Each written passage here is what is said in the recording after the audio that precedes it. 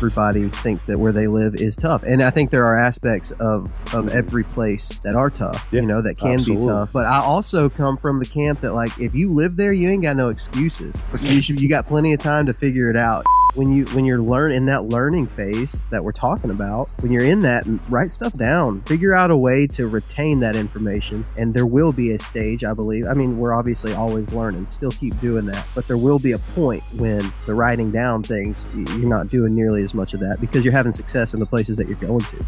There are times where you go in, you get lucky, nobody's found the spot or nobody's hunting the spot. There's not any pressure there, and you found it. And the deer do what deer do. I think if you can find those spots like that, I don't know what yours is. Your thing might be different than my thing. There's different tactics, but I think it like you said, it works across the country with minor differences. Confidence has a lot to do with being successful in anything, but especially in hunting. And it goes up even more when you're talking about bow hunting because there's a different physicality to that. When you start talking about not being a good deer hunter and owning it up, you start believing that, it actually translates into having less success. You're self-defeating. Hey guys, welcome to 2024. Thank you for all the years of support. Been at this a long time and appreciate you sticking with me. And if you're a new listener, thank you for tuning in. If you could help me out by going to iTunes or Spotify and leaving us a review, I really appreciate it. It helps me keep this free. Speaking of keeping this free, check out Phoenix Shooting Bags. Use promo code John Stallone to save 20% on everything that they have. And lastly, if you could, do yourself a favor, help protect hunting, help protect your heritage, and get involved with Howl for Wildlife. That's Howl, Howl, for wildlife.org. Go check it out, get involved. Without further ado, let's jump into this episode. So in this episode, I was asked to collaborate with a fellow podcaster, be on their show. So I decided to repackage it and air it on my show to share that information with you guys. So check it out. Check out these guys' podcast. Thanks. All right, everybody. We are here with a guy that I hope by the end of this, we can certify he isn't mental. My fear is going into this, I'm a little worried about his mindset because this is a gentleman who has driven past probably every pristine place in the country to come to Florida and hunt the smallest deer you could probably imagine in the United States at this point. You guys probably know him from a variety of different outlets, but John Stallone, dude, I appreciate you coming on, man. I know I bungled the calendar invite, so we were threading the needle on getting you on, man. But I appreciate you hustling to come. No come problem. Talk to us. No problem. Thank you. Thanks for having me on.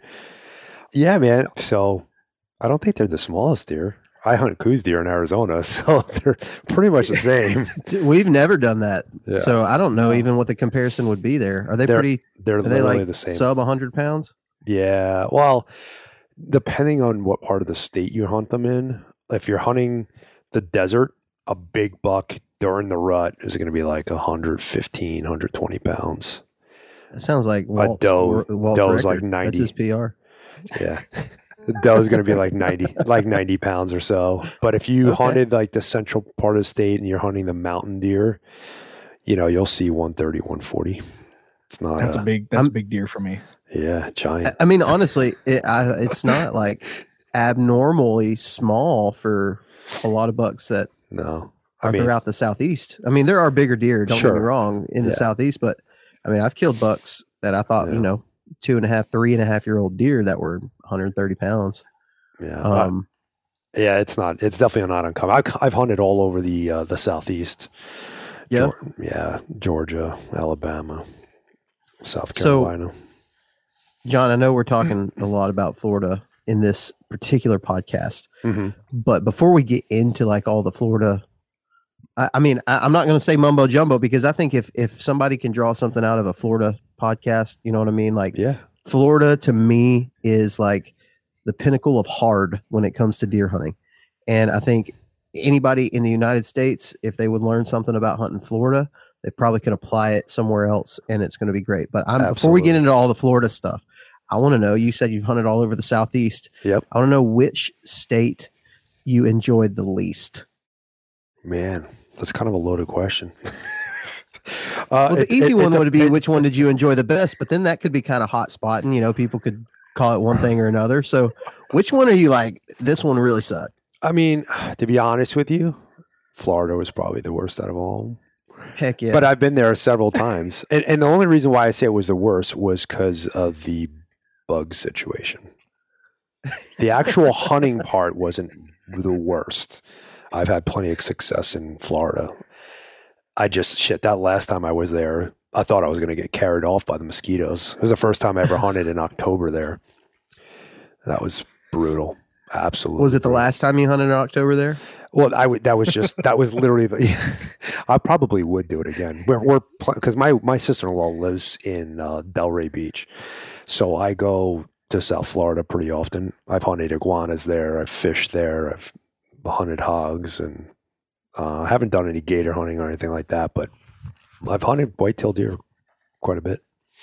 So, yeah. You know, John, sorry, Walt. You keep looking like you're going to say something, but I've got a lot. I've just got a lot on my chest right now that I need to get off. We talk about Florida being hard, and you mentioned that it's a tough state. I was editing a few minutes ago, or a few days ago, pardon me. Mm-hmm. And I was editing a video, a turkey hunt from Florida. It was the first day of that trip, and we were actually just scouting. And on that short little walk, I saw like 6 different species of mammal, like of wildlife, you know, more so than just like, I'm talking more than just like birds, you know, like actual animals walking around, you know. There were deer, there were turkeys. I saw some otters. I saw a gator. I ran off a hog. So I guess it was 5. Yeah. So I saw 5, and that was like a quarter-mile walk. Florida. Yeah. You mentioned all those different species. There's a lot to do there. There's a lot of stuff there. It's just, some of the big game stuff can be tough. Yeah, it's tough hunting. And to be fair, and I don't want to take anything away from what you guys were saying, but everywhere I've ever hunted, everybody thinks it's the hardest hunting in the country, including myself. I'll tell you that Coues deer are the hardest thing to hunt. But having hunted pretty much, I mean, the majority of the United States, I haven't been to every state, but I've been to every region, and I've hunted every subspecies of deer. In the United States, Florida is definitely up there. It is a tough place to hunt. It takes a special mental fortitude. You know, you got to have some grit, I guess, to do it, because it's not easy. I would just like I said, hell, I think in October and one sit, I got bit like 200 times. I thought I was going to get Zika virus or some shit, man. I was like, I was waiting for them to carry me away. They were biting me through my merino.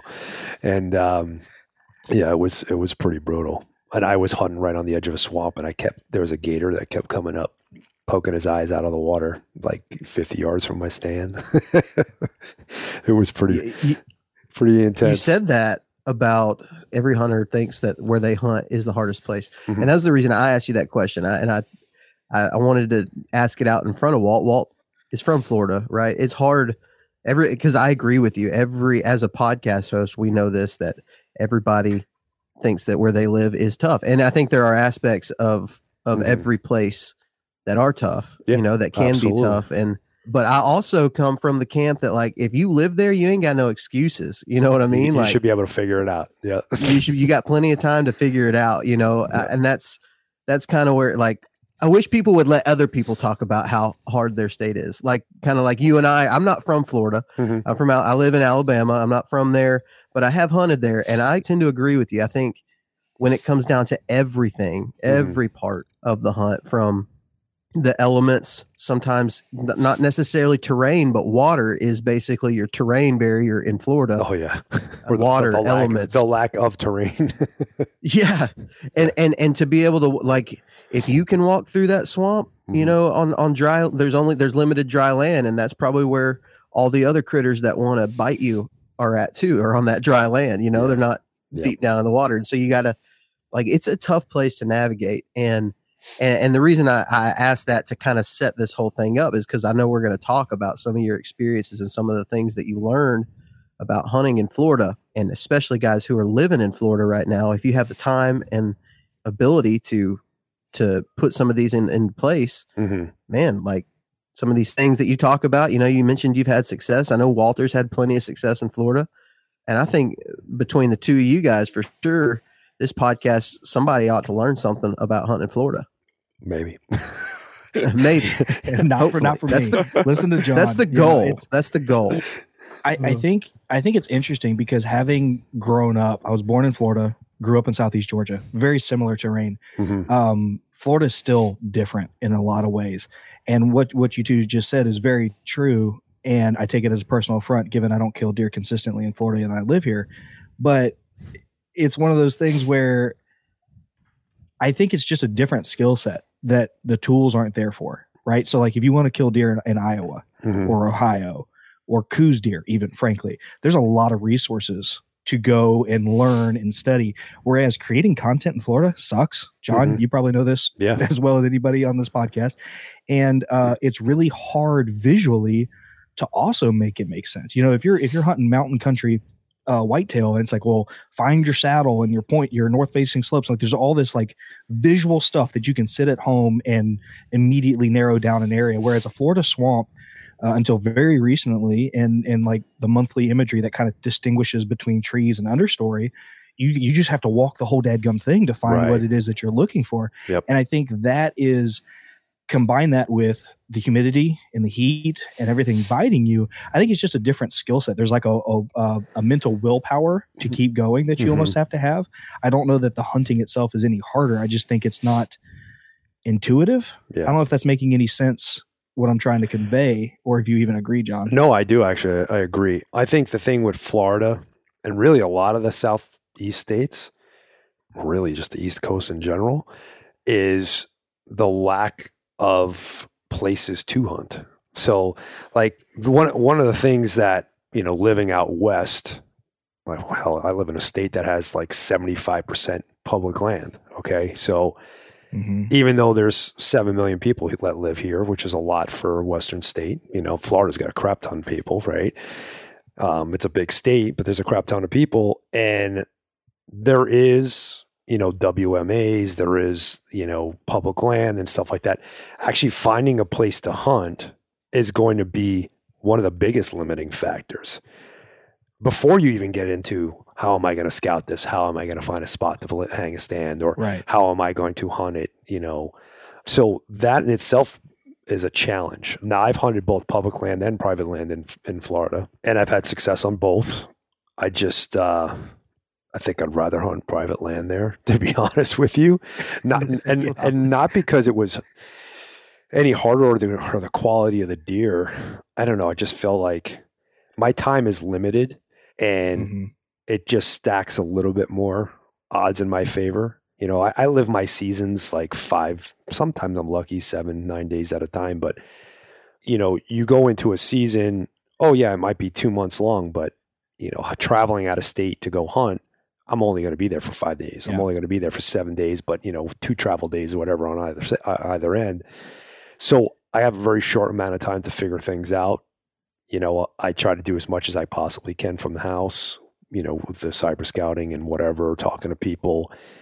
But I also try to incorporate my past experiences and being, a guy that hunts everything, everywhere. I've learned to like pick up things with animals in general that, help me be successful. So I forgot where I was going with this, but basically what I'm getting at is identifying what your challenges are and then figuring out what the solutions are to those challenges is going to help you narrow down, your best plan of action. So that is a unique thing that we have not talked a ton about. I think because most of the people that we talk to, we're not Westerners. We don't know what it's like to wake up with 75% of my state being public land. You know what I mean? Like, right. And we don't even know necessarily that perspective, but it's very, very interesting as a Westerner who has come to Florida or the East Coast, as you said, that is a pretty dang big challenge that you have to overcome in the South. And the South is the access, just the limited access. We've got some pretty big national forests. We've got some decent sized WMAs, but as it sits right here where I'm at, I was just talking about this the other day to the guys. It takes me an hour. It's an hour and a half drive either way to find a turkey. You know what I mean? Like pretty much as far as a public land opportunity. Like I just don't have anything close by because there's just not much. And I've gone on some of these trips before out west where it seems like pretty much you're driving with your Onyx pulled up trying to find new public pieces. And it's like, there's a lot, there's a lot to explore. So that's a unique challenge that I don't think we talk about maybe enough. Yeah. That's a double-edged sword too, having too many options. Like I usually find myself, well, for instance, I was just hunting Coues deer down south towards the border of Arizona. And, man, I look at my Onyx and it's like a Christmas tree. There's points everywhere because I've been hunting those units for the last 20 some odd years. So I know a lot of spots, but like when you have too many options, sometimes that creates a problem too. Cause you're like, all right, well, where do I go? And if you don't have like a system, like a journal or something, talking about winds and moons and this type of, weather and so on and so forth. So you can correlate, say, well, I had the same type of wind, the same type of weather around the same time of year. These are the spots that I had been when I saw these animals or whatever. And you gotta, if you're that detailed and you get into those things, and I used to be, now I just kind of like, I rely on my intuition or something. I don't even know what I do, but I used to spend a lot of time like physically mapping out what it is that I did right that day that allowed me to create an opportunity. We've talked about this before. Like you're figuring out these common denominators, right? And sometimes like, I don't know, whatever anybody does for work, think about what you do as a profession. At first you're learning, you're getting in deep in the weeds, you're figuring things out. Then at some point things become second nature. And the longer you do it, the more time you invest doing it. Like what you're saying, I have found the same thing. I was thinking about this the other day as I was looking at my local maps. I was looking at my local maps on Onyx and I had all these pins everywhere, but all these pins are not even the places that I hunt right now. Like I just don't ever spend any time there because those are all old, it's stuff that I've put over the years, but my best places over the past, 3 to 4 years, the best spots that I've been focusing on don't have pins in my spots because I just like, it's like that second, that's kind of how I found them. Yeah. Second nature, and occasionally you put a pin up here and there, but dude, that's a really cool thought. And we talk about it a lot, making sure that when you're in that learning phase that we're talking about, when you're in that, write stuff down, figure out a way to retain that information. And there will be a stage, I believe. I mean, we're obviously always learning, still keep doing that, but there will be a point when the writing down things, you're not doing nearly as much of that because you're having success in the places that you're going to. Right. And I feel like if you kept up with the writing thing, you'd probably even see even more success. But one of the things kind of parallel to what we're talking about is, and I don't know if you've ever heard the term juxtaposition. I talk about this to people all the time. Like if you go to an area, if you're a honey hole, let's look at your honey hole. Okay. If you dissect your honey hole, it's got feed here. It's got these kind of trails. It's got, this kind of cover. It's close to water this way, It's got this type of intersections of ridges and so on and so forth. And you take those components and you learn how to, one, identify those components on like Google Earth or Onyx or something like that. And you replicate those with the same type of juxtaposition. That is the relationship between each of those components and their distance from each other, like how they all come together as a system. If you take that and you replicate it somewhere else, I guarantee you go to that other place, there's going to be animals in that place, because that's been my, I guess, secret sauce from day one, is once I figured that out, that's why I can go from Arizona, I can go to New York, I could go to Georgia, I could go to Alabama, Florida, whatever, and in 5 days figure out a place to hunt. Now, am I successful every single time? No, I'm not. I'm not a savant. I have times that I do not tag out. I haven't tagged out this year in Arizona yet. So, like, creating opportunities, I almost never go on a hunt where I don't have at least one opportunity. In recent 10 years, the only one that I can think of right now, even kind of had an opportunity, was this past year in Idaho. I went elk hunting. I was just an all-around shitty hunt, but I didn't create a shot opportunity for myself. So, if you measure success by opportunity, like, I'm wildly successful, because I'm able to look at those components and replicate them in the terrain that I'm at. It's going to be different. The feed's going to be different. The water's going to be different. The ridges, elevation, the species might even be different. But animals use landscape very similar, especially deer species. Elk, deer, moose, all that. They use it very similar to each other. I'm curious to know. You mentioned, you create these opportunities. When you're thinking of opportunity, I think this would be great for a listener to know too, is the type of person we're talking to. Are you looking for quote unquote mature animals every single time? Are you going after just an opportunity at legal animals, since you are traveling so much? Like, obviously everybody wants to go out and kill big buck, and we're hunting for big bucks. Of course. Yeah. But I think there are different types of people. Sometimes I go to a place where I'm like, man, opportunity's slim. I'm going to create an opportunity on, something smaller, than I was originally intending to. And so that still counts as the opportunity and the success. Yeah, no. So my philosophy on that is whatever makes me happy in the moment. Love that. There's days. Good philosophy. There's days that I'm like, I want to shoot the biggest, baddest thing on the mountain, and then there's days that I got to talk myself off a ledge to shooting a spike. Well, I mean, maybe not a spike, but you get the end. It's okay. Nobody's judging here. No. Nobody's judging anything. I'm just saying it's been a while since I shot a spike. I actually shot a spike in Florida by accident. Yeah, that was a number of years ago. Anyway, but yeah, I don't put a whole lot of weight into inches.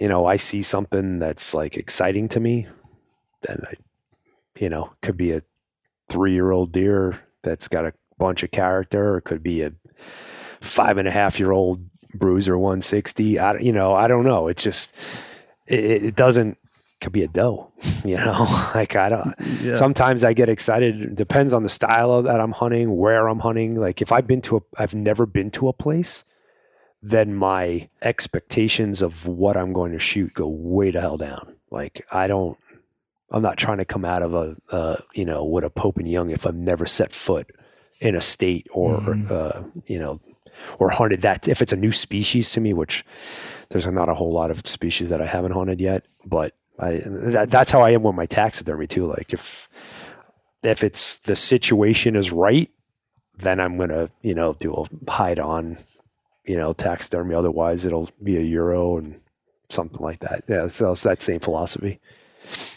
I think it's interesting because you guys have been like hitting on a bunch of different stuff that's all kind of like speaking one big message to me in a sense. And that is like, you talked about having too many options.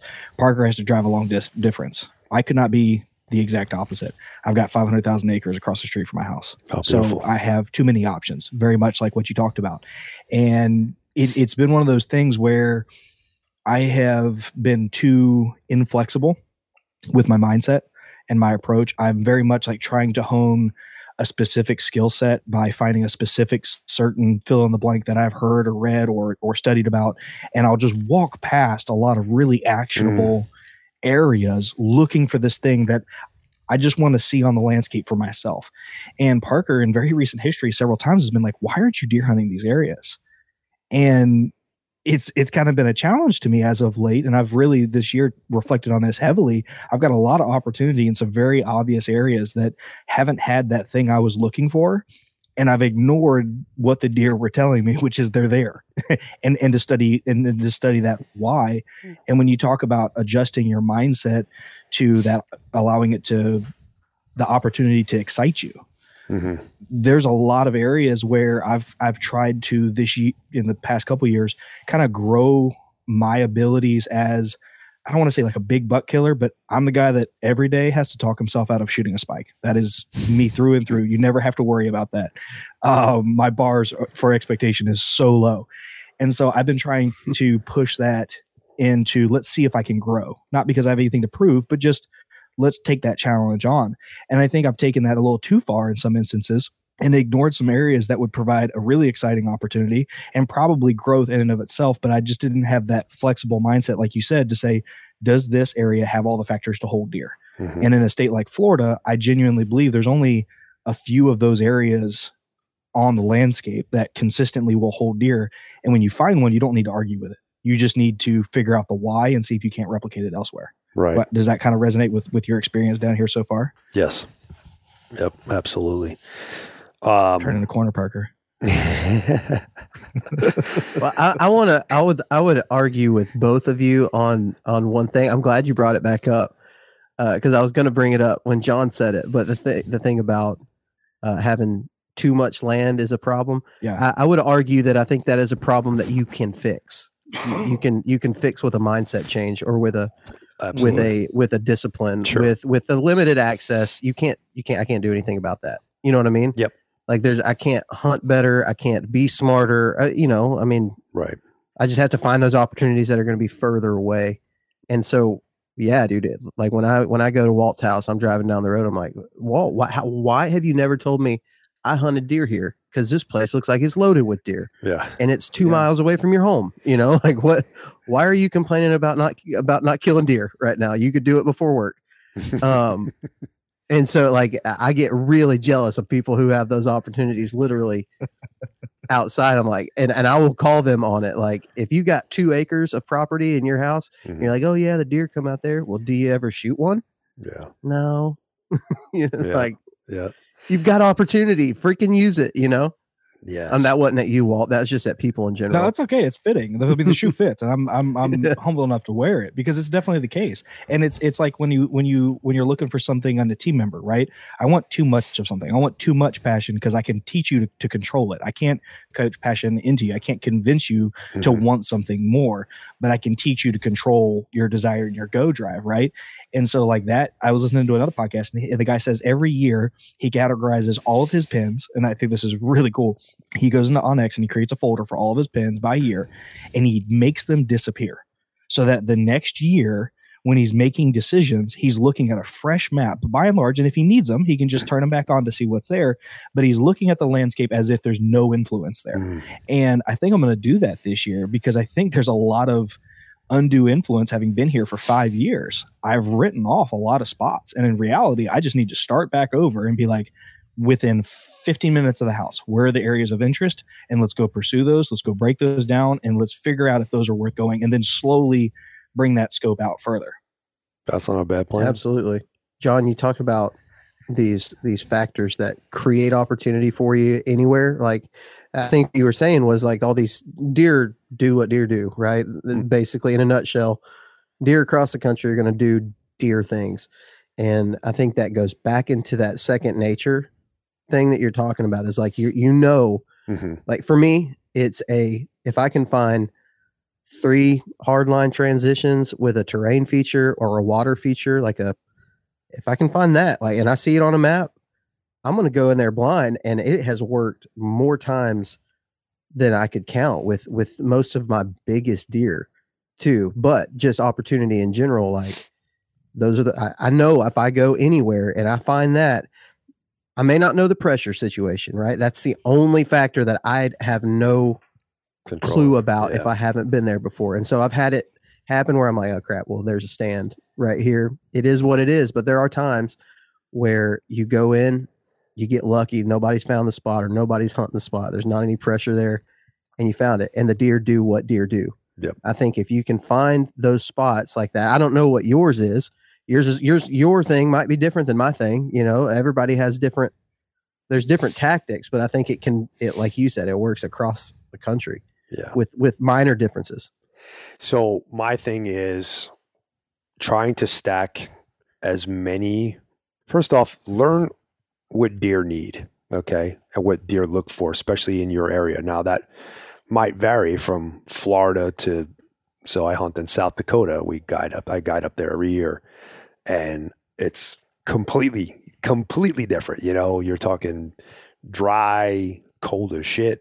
You know, like super windy. Like, what does that deer need? You know, obviously the obvious things are cover, feed, and water, right? Those are the obvious things, but those things look different there than they do look in Florida.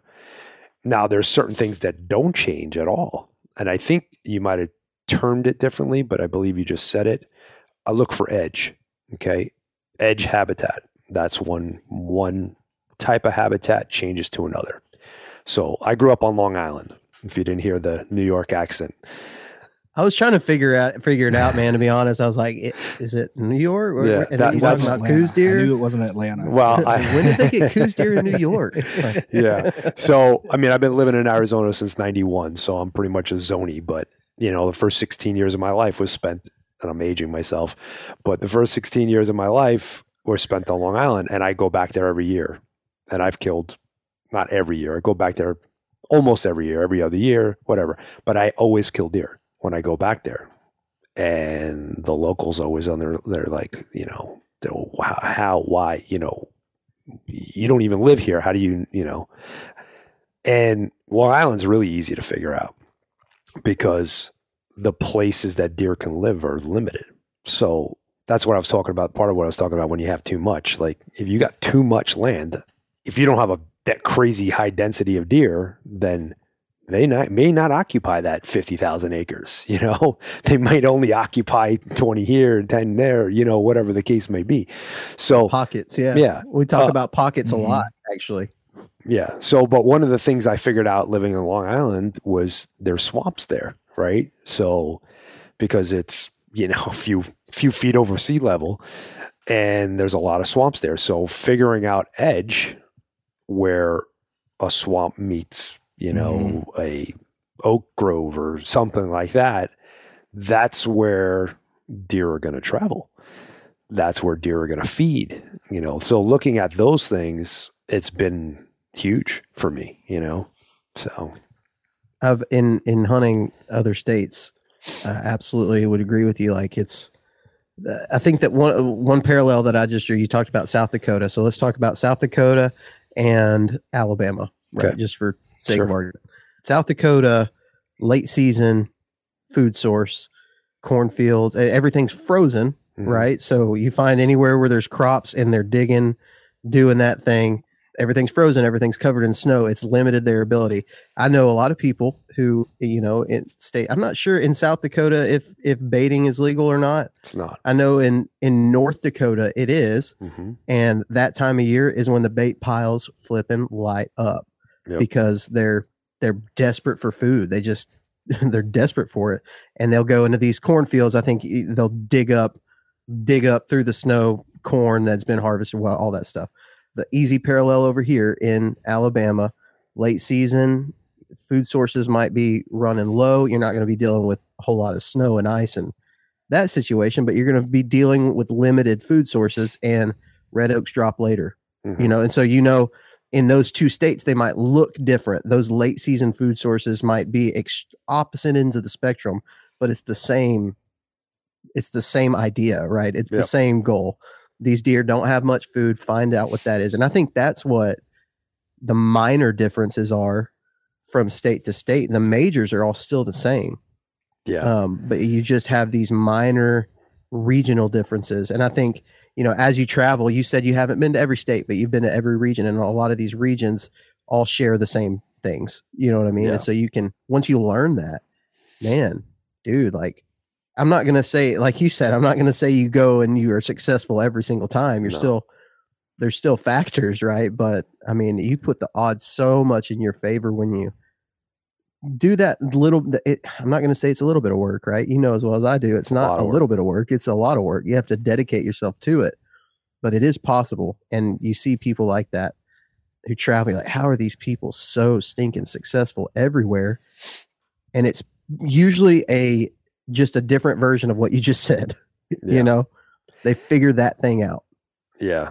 It's a formula, it's being able to look at stuff abstractly and take these pieces and put them into the puzzle. And the more complete your puzzle is, the better your chances are. Now, if you only got 3 pieces of, a 10-piece puzzle, can you have success? Yeah, you could have success, but it's not going to be the same as if you had 8 out of those 10 or, you know what I'm saying? So it takes some doing. And it really goes back to how we kind of started this conversation is keeping track of the things that you're doing right that provide you opportunities. So, the day that you see a crap ton of deer, what was it about that day? What was the barometer? What was the weather? What was the moon? Let me look at the surroundings. How did I pick this spot? And what about this spot makes it good? You might not even know. You might have gone there because you think, oh, I saw a trail, saw some tracks, saw some rubs, saw some scrapes, whatever. And that's all great stuff, But what about that spot made 15 deer pass by your stand? Are you on a transition zone? Are you in a, bedding area? What, figure those things out. You were going to say, Walt, sorry. No, it's okay. The idea popped into my mind before I stopped to actually think if you were done. But it's interesting because there's arenas of the hunting space that take journaling very seriously. And you see those people tend to have a lot of replicable success. And so when I started turkey hunting, I journal. And every hunt, when I get done, I've got my leather journal and I put in there what I heard, what the pressure was, what the wind was, all the different things. And I see trends that go through all of that. And sometimes it's counterintuitive. It doesn't match your reality. But that's not something that you hear a whole lot in the big game space outside of that, especially for deer. I don't hear of a whole lot of people who put the time into creating that catalog of data. And it kind of makes you wonder, at least it makes me wonder what meat I've left on the bone, things that would have stood out to me, a type of oak tree that's dropping and suddenly it has preference and suddenly that area during those years is really, really good. Might have to be something. I deer hunt, it feels like a lot more than I turkey hunt. And so that it feels more laborious than it probably is. But I bet there's something to be had there, especially if you combine everything we're talking about, which is finding that area, studying that area, and kind of making your study points a little more focalized. Wow. Focused in your direction. I feel like there could be some Parker's laughing because all day today I've been stumbling over my words. It has been ridiculous. Joe Biden. I'm the king of it. Yeah, I'm the king of it. I think I'm turning into Joe Biden. So, but yeah. Sorry, I derailed us there, but it feels like that's something that I think we could really, as a community, probably end up leveraging, especially people like me. I'm not a very good deer hunter. I'm not. I own that. I can kill things occasionally with the rifle. It is what it is. But a lack of discipline may be impacting that as well. I'm gonna address something with you. I know we're not sitting on a couch here, and I'm not giving you. So this is something that I've realized, and you can take it with a grain of salt, I guess. When you start talking about you not being a good deer hunter, when you start talking, and I've been doing this a lot lately in my own personal life, so that's why I could speak to it. Confidence has a lot to do with being successful in anything, but especially in hunting. And it goes up even more when you're talking about bow hunting because there's a different physicality to that. When you start talking about not being a good deer hunter and owning it up, you start believing that, it actually translates into having less success. You're self-defeating. And I've done it. I've been doing it. I used to be if you talked to me 5 years ago, whether it was true or not, I know it wasn't, but John Stallone was the greatest archer that ever lived. That was my mindset. I didn't really believe that I was the greatest, but that was my mindset. If I drew my bow back, that animal was going to die. I knew I wasn't going to miss, whether that was the case or not. Now, in the last few years, I've allowed that doubt. I've allowed myself to start talking about not being a good hunter, not being this and not being that. My confidence level has dropped significantly. And I have noticed that it has affected my ability to hunt. So don't do that to yourself. And I'm saying this to you because I've done it to myself, and it's not a good thing. I feel like that pep talk wouldn't have been as good without the New York accent, man. Yeah, I feel like it was kind of Rocky-ish to me. Don't do that to yourself. Exactly. That is, man, again, another unique point, unique challenge that we haven't talked about enough. I mean, we always say confidence is king, right? Mm-hmm. Like you got to be confident if you're going to go into these places, but we don't talk about it enough. Like here is how it absolutely directly influences the way that you hunt. Mm-hmm. I know when I have been not confident with shooting, it forces me to set up in a spot, especially if I'm hunting with a rifle. If I'm not feeling confident with my rifle, I'm going to try to get a little bit too close, maybe closer than I should be with a rifle. Mm-hmm. And I make bad decisions because I'm not confident. Same thing with the bow. You need to be confident with that thing. You know, I'm just talking about physical confidence. And then there's the confidence in your decision-making ability. That's the biggest thing. Golly, we could do a whole probably podcast about that because we can all probably think of somebody that you're like, dude, you are hunting the exact same way that you always have, and you're still not killing any deer. Like, are you really that confident when you're setting up in a tree with your statistics? You know what I mean? Like, because I know for me, when I go and set up, if I'm confident in a spot, I'm confident in it. Like, I do have unconfident sits, but most times if I set up, it is because I am pretty confident in that spot. And I do think it leads to an extra amount of success, you know, if you're confident in this spot, you're going to be more patient because you have, you know, something's going to happen. If you don't, I mean, how many times have you sat in a stand? Well, I'll give you a great story. Actually, this was in Florida. I got into this like pine grove that was on the edge, and I climbed up into this tree. I made that set that morning. There were some rubs close by me, and I was running out of time and I needed to pick a spot. So I was like, all right, I'm just going to hunt here. I got up in the stand, and it was like, I don't know, 10 a.m. I think at this point. I hadn't seen anything, birds, you know, and I was like, all right, I'm going to eat something out of a snack or something. And I reached over into my bag to grab my PB&J sandwich or whatever it was that I was getting, I hit my little, the little can, the dough bleat can. I hit it twice. You know, when you do that, you're supposed to wait and look and wait and just see what that did. But I did it, and I just bent over and I started, well, here it comes running in a doe with a buck right behind her. And I was already like bent over and into my backpack trying to get my sandwich out. And I kind of looked up because I heard the noise, and here's this deer looking straight up at me. And I'm like, what do I do? Like, and it was because I didn't have confidence in the spot. So I kind of just willy-nilly decided to do that.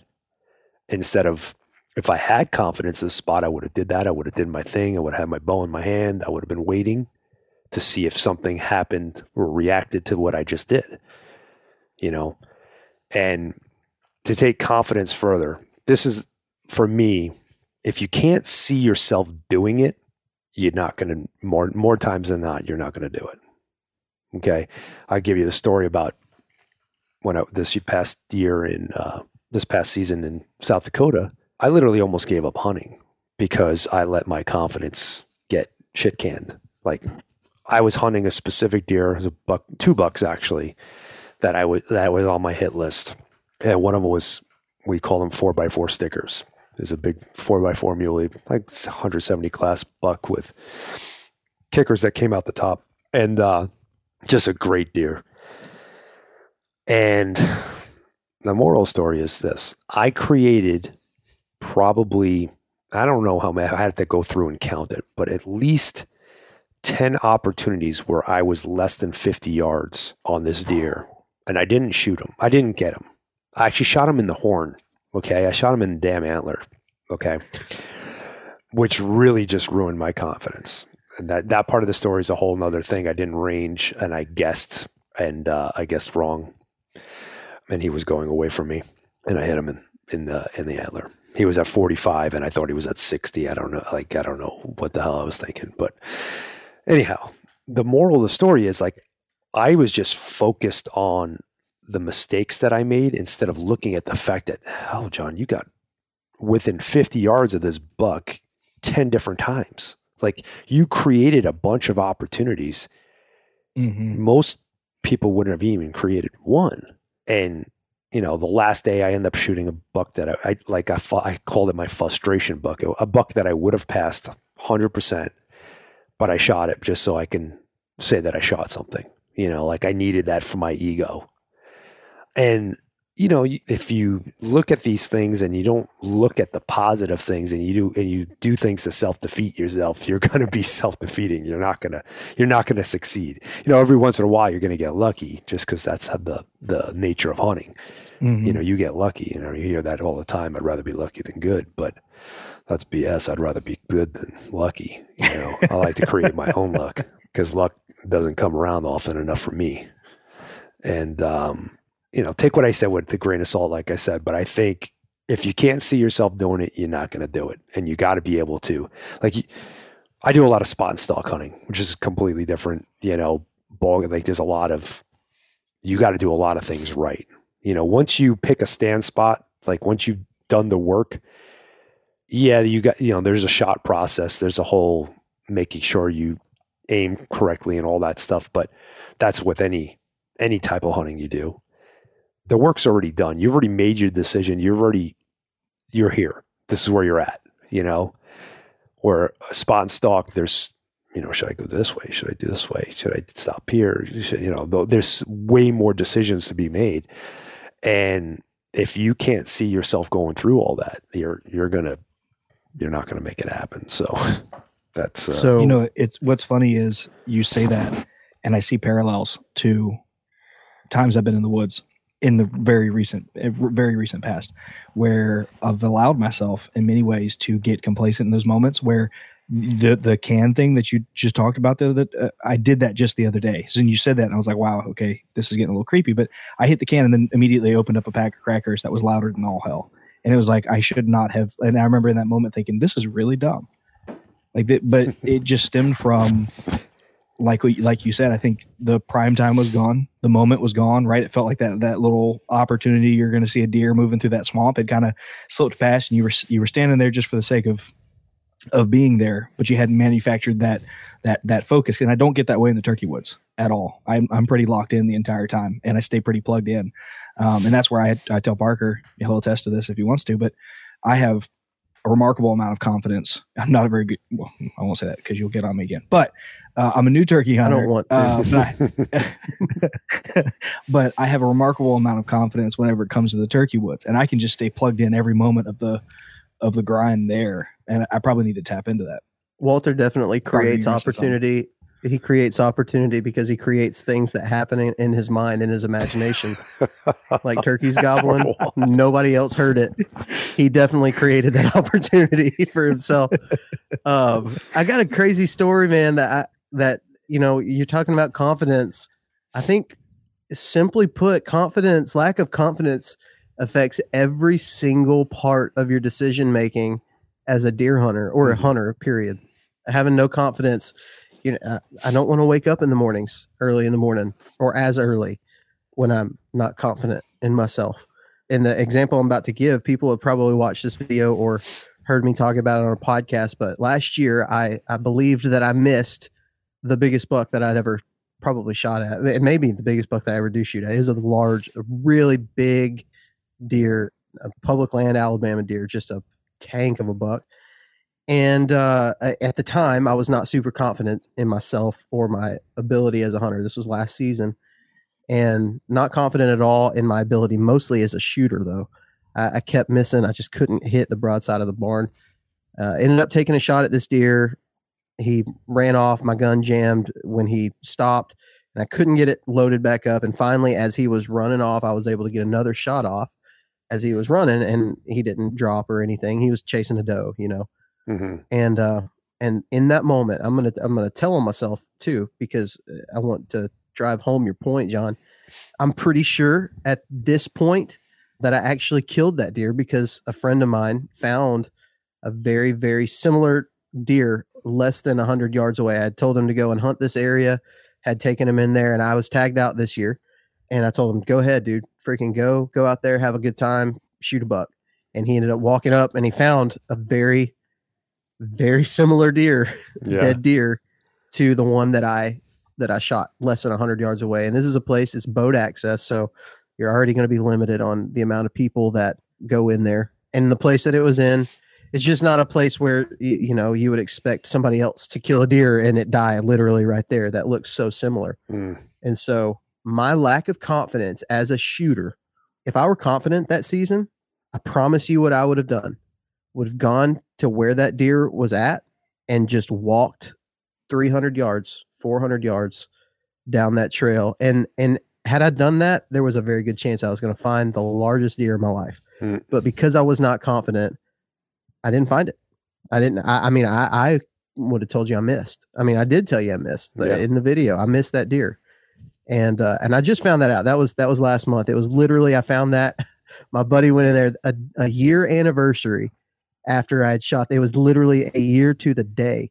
December the 15th, he calls me. He's like, I found a big deer in here, and I haven't shared that story because it kind of pisses me off if I'm being at myself. And if I were a listener, I'd be like, what a loser, like I would be judging me hard right now because I didn't do my due diligence. And it was all because I wasn't confident. That's it. That's all it came down to. Yeah. John, I don't know how much more time you have, but we've talked about a lot of awesome stuff, but we haven't talked a whole lot about Florida. You got a few more minutes for us? Sure. Okay. So I think it was 2020, I discovered a post where you killed an absolute stud of a deer. Ever got that right? I mean, if that's a stud of a deer, then yes. Yeah. Sounds like all the kills, they just all merge together at this point. I can't keep up with all the opportunity, but I guess I'm curious. This is what I'll do. Instead of asking you for a long story, I'd love to hear about the moment where it all kind of clicked for you in Florida, where you started to like put it together. What occurred in that moment, and what did that translate into in the form of opportunity? I think I'd rather go back to an older deer because that particular deer, that last deer I shot him on private, and a buddy of mine outfits there. So I had outside influence and intel in it. So it wasn't all me where I was sitting. So I don't want to take 100% credit for that deer as being, gotcha.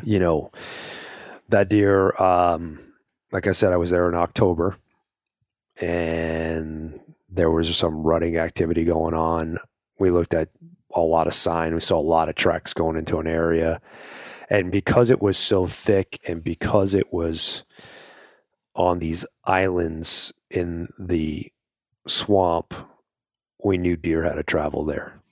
So it wasn't like, oh my God, I figured it out, like it was, so I'm going to back up to 2015. I drew a WMA and I don't remember which one it was, but there was swamps there, but not a whole lot. It was more like clear cut pine. And I had both the muzzleloader tag and an archery tag. I brought my muzzleloader with me, but I think I unboxed it one night and that was it. But there was other recreationalists using this area, like people on mountain bikes using the trails and stuff. And it was kind of like was an interesting situation. But I spent the first 2 days, like I was hunting with a climber, but I wasn't like confident where I was hunting. I had a buddy of mine that was kind of like hosting me to go stay with them. And they hunt this area. But they were giving me some like areas, but they weren't telling me where to go sit exactly. They were just giving me areas. And I was in this one area and I was kind of like, looking for those pieces. Like, so every day I would move my stand a little bit closer to what I wanted. I started here, then I moved here, then I started there and I moved there. And I started finding like these hubs of trails.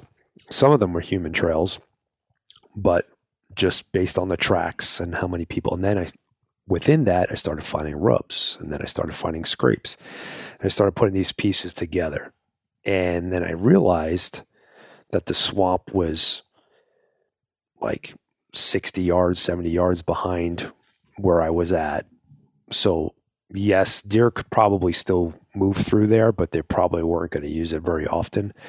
And I was looking in the mud and all that stuff to see, if there was tracks going through there. And there was a clear cut, like recent, within the last 3 years. So I knew there was good feed within 100 yards of my stand, that they were coming out of this. This was probably where they were bedding. They were using these trail system. They were, obviously there was rubs and scrapes there. So I knew there was bucks in the area. And I think it was like one of the coldest Februaries or something you guys ever had, like on record. It was stupid cold. Like, I mean, I was like, am I in Florida or am I in South Dakota? But it was like really, really bad cold. Like there was ice, and, I think northern Florida actually got some snow, flurries and whatever. So it was bad, but I knew that the weather was like kind of be in our favor for deer to come out and feed. So I had found this one spot. I climbed this tree. I had a scrape down to my left. I had this trail system with rubs going all the way down it to my right. And out in front of me was the clear cut, and behind me was this swamp. And I just felt super confident about all these pieces coming together. And I climbed up that tree that night, and right at last light, a buck came out that I shot, and I filmed it. Now, this is not a happy story because I lost the buck, but I filmed it. I shot the buck, and the guys that were there told me that buck probably would have made number one in the county for that of all time. So I just made a bad shot. I got a little excited, didn't wait for him to turn all the way. And he was quartering to me, and I made a bad shot. And I don't want to throw people under the bus. We got down. When I got down that night, I said, let's not go after this deer. And everybody's like, well, you got to go after the deer, he's going to go off into the swamp. You're not going to find him. I'm like, I'm pretty sure he's laying down in that clear cut right there. Let's just wait till tomorrow. But no, they talked me into it. We jumped him, and he ran into the swamp. But I think he would have stayed anyway and died, and I would have got him. That's neither here nor there. But yeah, that was probably it was a deer that I didn't get, but that was probably my most proudest moment of hunting in Florida, because now, mind you, I've only shot 4 deer in Florida, so it's not like I have a bunch of. Me too. Well, there you go.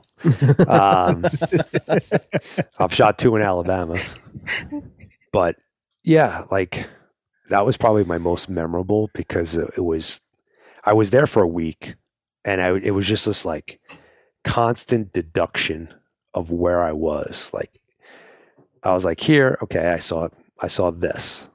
Well, I need to get here. And then I started seeing this, and then I moved to here. And it was just like, I kept trying to find the pieces, like, and I wasn't afraid. I wasn't cemented in my first decision, and I wasn't afraid to keep looking for a better opportunity. A lot of times when you're pressed for time, you got a time constraints on your hunt, it almost paralyzes you. Like, well, I did see some does from here. Maybe I should just stay here, or I did see a spike, or there is this sign here, and there's times where that will translate into success. Like I just talked to a guy on my podcast that spent 20 days in a blind waiting for a specific, we were talking about elk hunting, was for a specific bull to come water. I don't think I could spend 20 days in one spot. Like, but there's times that you're like, if you did the work and you want to, you got to have the resolve to stay put. I've never been a stay put kind of guy, but on the flip side of it, like I think if you get afraid to move because, time constraint or whatever, or because you think you can't have FOMO, like you can't don't fear what you're missing out on that one spot, because if you're sitting in a stand, yes, stay in that stand and focus on it, but don't be thinking about, oh shit, I should have sat over here, or I should have did this, or I should have did that. But when that sits over, weigh your options, and say, okay, well, again, I'm going to keep using the puzzle as an analogy. This spot that I'm in has 3 pieces, but I think if I move here, I'm going to have five pieces, over here, I might have 8 pieces. And then once you get to that, where you're like, well, this is the best possible that I have to work with, then you might want to cement yourself into staying there. But well, you talked about keeping every single time you go a little bit further, not getting complacent, not doing that, whatever. I've said it before. I would rather be late to the spot that the deer are at than early to the place where they're not. And I think like you're saying, you get these trips that might be 4 days, right?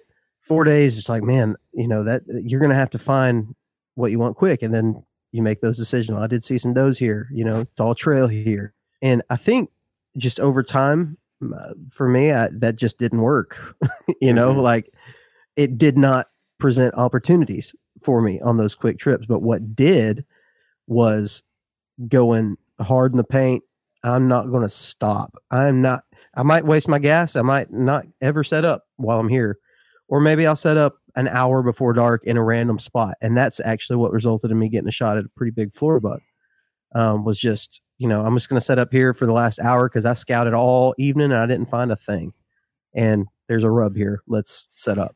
And sometimes you have those things, like you said, sometimes that's where you get the opportunity at. And that's more probably luck / determining the things that you have seen work over time and finding a place where maybe a couple of those things come together. So there's still tactic in it and there's still skill involved in it, but it's just not the place. It's not the one that you wanted, but it has worked more times than me. I think about, I've taken a couple of quick trips to Kentucky, and you take, in those quick trips, 4-day trips, I've got an opportunity.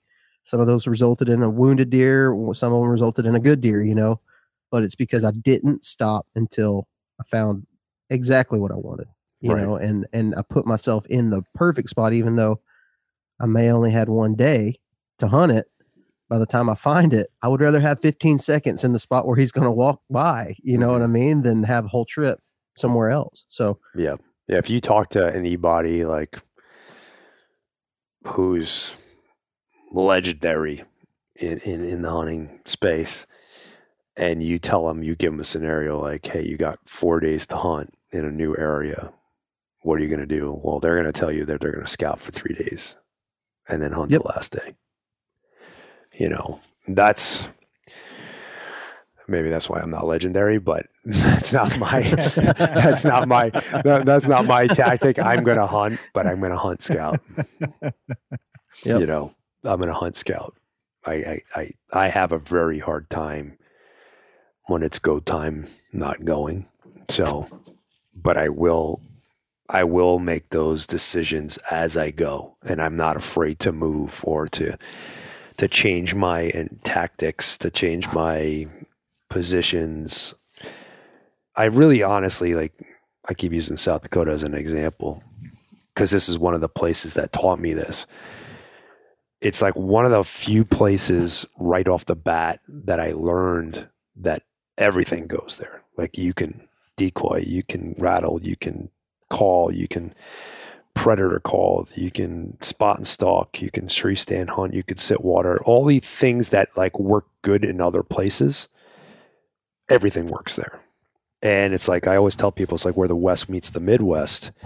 So all those Midwest tactics that you would, use for whitetail, and all the Western tactics that you would use for whitetail or mule deer, they all work. Even mule deer, I snort and wheeze mule deer. People don't. And so what I started doing is I started incorporating those things in other places I went. Well, shit, they start working there too. And it's because I thought South Dakota was unique. Yes. Mm-hmm. Is it as effective here in Arizona to rattle in a buck? No, it's not. But does it work? Yes, it does. So it's not being afraid to this examples, and this is just to illustrate that it's not being afraid to do things when other things are not working. So, and be able to move and be light on your foot and change with the situation. But it's realizing that the situation needs change. That's where the golden goose is having that ability to realize that what I don't know what the exact saying is, but the definition of insanity is doing the same thing over and over and expecting a different result, Right. So that's all. Well, mad props, John, for coming to Florida, for spending time, spending money. I mean, you said you shot a few deer there. It tells me you've spent time and money. I always tend to respect people who are interested in going out and chasing somebody else's hard. You know what I mean? When I say that, like, people in the South know Florida's hard. Florida residents know it's hard. It is hard. I respect people who are willing to go and say, I want to see, I think it's really cool. And you've had success doing it, which is icing on the cake, man. That's awesome. Yeah. Thank you.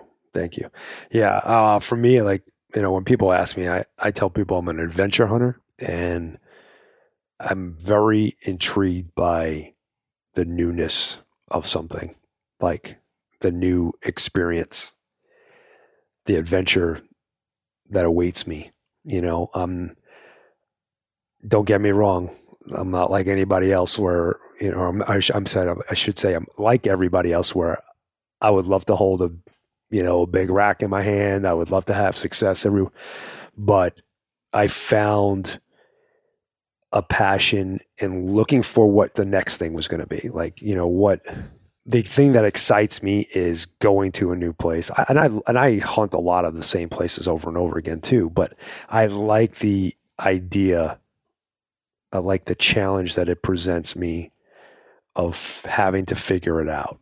And that's been my thing. That's why I do a lot of, out of state hunting, that it's that and having opportunity to go, because if you stay in one state, then you're bound by whatever the opportunities are there. Mm-hmm. So yeah, that's it in a nutshell. And I don't think if you hunt other states, so I find myself hunting other states differently than I hunt my home state, but which is probably a whole other podcast topic in and of itself. But I think if all you ever do is learn how to get good at home, that's great. Like, if that's all you ever do, then that's all you want to do, is just be good at that. But I would venture to say most people that listen to us, most people who follow you, John, probably are not interested in that, and they do have some desire to chase it in other places and to chase new experiences. And man, I always think, like, once I learned how to hunt Merriam's turkeys, that's a great example. Once I learned how to hunt Merriam's turkeys, I mean, it took a couple trips to do it, but I do feel pretty confident now that I could go and granted, I have never taken a Merriam's trip where I didn't kill one, but I feel like I could do it more effectively now that I know, like, I feel like I know the things, and I think you can do that regionally, as you said. You can do it by species, and it opens up so many more opportunities for you to extend your season to, I think that's a big plus, extending your season, being able to fill more tags and have that adventure more times than 1 or 2 or 3 a season. Yep, absolutely. If you guys got an extra 5 minutes, I want to say something about the organization that I'm the vice president of, and that's Howl for Wildlife. And Howl for Wildlife, this is why I'm bringing it up, actually. You were talking about going out of state. One of the main things that we do is we connect hunters with decision makers across the country on policy that affects wildlife management, the ability to hunt and fish.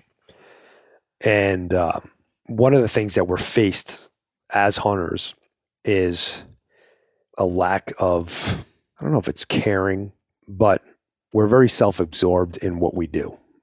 Okay.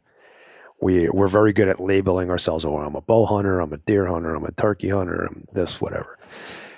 And we don't pay attention to what goes on across the country. So the guy in Florida who, deer hunts doesn't really give two shits about the guy in Colorado who mountain lion hunts. And we're all in this together. We're all connected. For me to really draw all the lines for you in a short amount of time, it's kind of hard to, but think about it like this. Okay. So you only hunt deer in Florida. That's your thing. Like, you don't hunt any other species, or you're a deer hunter. And I'm a bear hunter here in Arizona, and anti-hunters come and they try to take bear hunting away, and they succeed. And that was my thing. All I did was bear hunt. I'm not a deer hunter. That was my shtick, right? I lost bear hunting. So now I am no longer part of the hunting and fishing community because I lost what I love. Now our collective voice shrinks. The funding that came from me, the tag sales, the ammo that I bought, whatever, I'm no longer contributing into that. So that shrinks the voice. And it's all about the seat at the table, right? The only reason why we're able to keep hunting and fishing is because we have a seat at the table. And the smaller and smaller our voice gets, the easier, I should say, it is for anti-hunters to take away and come to your state and take away your thing. Because that's their ultimate goal. Their ultimate goal is to eliminate hunting completely. If they had it their way, there wouldn't be any hunting and fishing, because they would say the predators are going to manage the wildlife. I mean, I'm not going to get into why their thinking is completely wrong. We could do another podcast about that another day if you want. But we have to realize as a community that it is a community. It's not the hunting industry. It's the hunting community. And really start looking at supporting each other on issues, whether you're a deer hunter, whether you're a bear hunter, you're a lion hunter, you're an elk hunter, whatever the case may be, whether you're from this state or that state. So one of the beautiful things about the fact that you can go to Kentucky and hunt there, or you can go shoot a Merriam's turkey, in the Midwest, or, whatever, you could just go out of state, is because of the way our laws and how our system works. It actually allows us. So like if there's a thing here in Arizona and they're trying to get bear hunting, you can speak up on my behalf, being a Florida resident. Mm-hmm. You can, now it's not going to hold the same weight as being a constituent of that decision maker. But if you reached out and you said, hey, Mr. Decision Maker, I'm opposed to this bill, whatever the case may be, or hey, Commissioner, I think you should keep this hunting.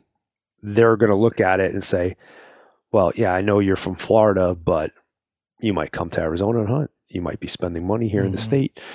And it gets viewed as something that is positive. Like I said, it's not going to hold the same weight as if I spoke up being a resident from here, but it's very important that you get involved. So anyway, there's a lot, way too much for me to unpack in a few minutes, but I would encourage your listeners to go to howlforwildlife.org, take a look at it. We've made it super, super easy for you to get involved in stuff. We are the only organization that allows you to get involved in stuff, even if you're not a member.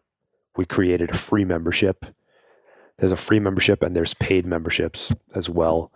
But if you go to the Action Center and let's say there's a bill there that you want to get involved in, or you should get involved in, whether you want to or not, but there's a bill you want to get involved in, all you have to do is put your name and your email, and there's pre-drafted emails that go out, and it's not a canned email. It's not the same thing. It's going directly from you to the decision maker. It does not come from Howl for Wildlife to the decision maker.